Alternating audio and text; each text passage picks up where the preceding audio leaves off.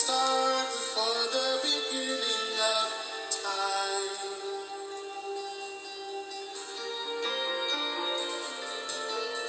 With no point of reference, you spoke to the dark and fleshed out the wonder of life. And as you speak,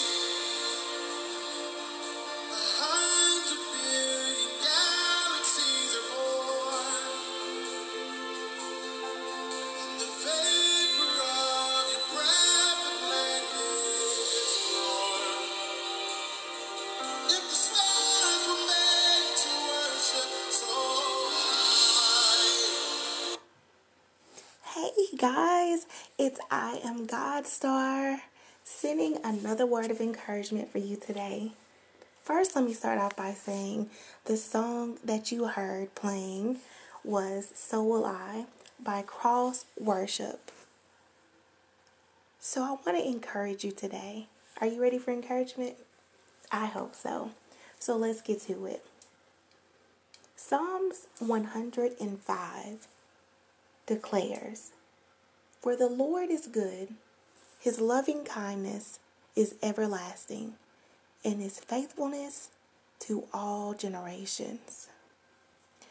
So let's take a few seconds to look back and remember all the Lord has done for you. Can you feel his love? Can you see his faithfulness towards you?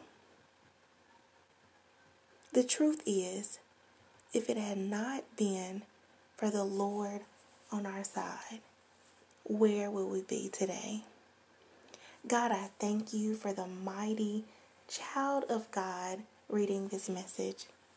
I thank you for all you've done in their life. Thank you that as they're listening even now, you're bringing them out of every test and trial that came their way. Death tried to swallow them up many times, but I'm so glad you said not so. Even when they grew weary and felt like they couldn't make it, you said to them, "My grace is sufficient for you." Every hard time they've been through worked for their good. God, I thank you that through it all, your love was enough for them. Continue to help them never forget that.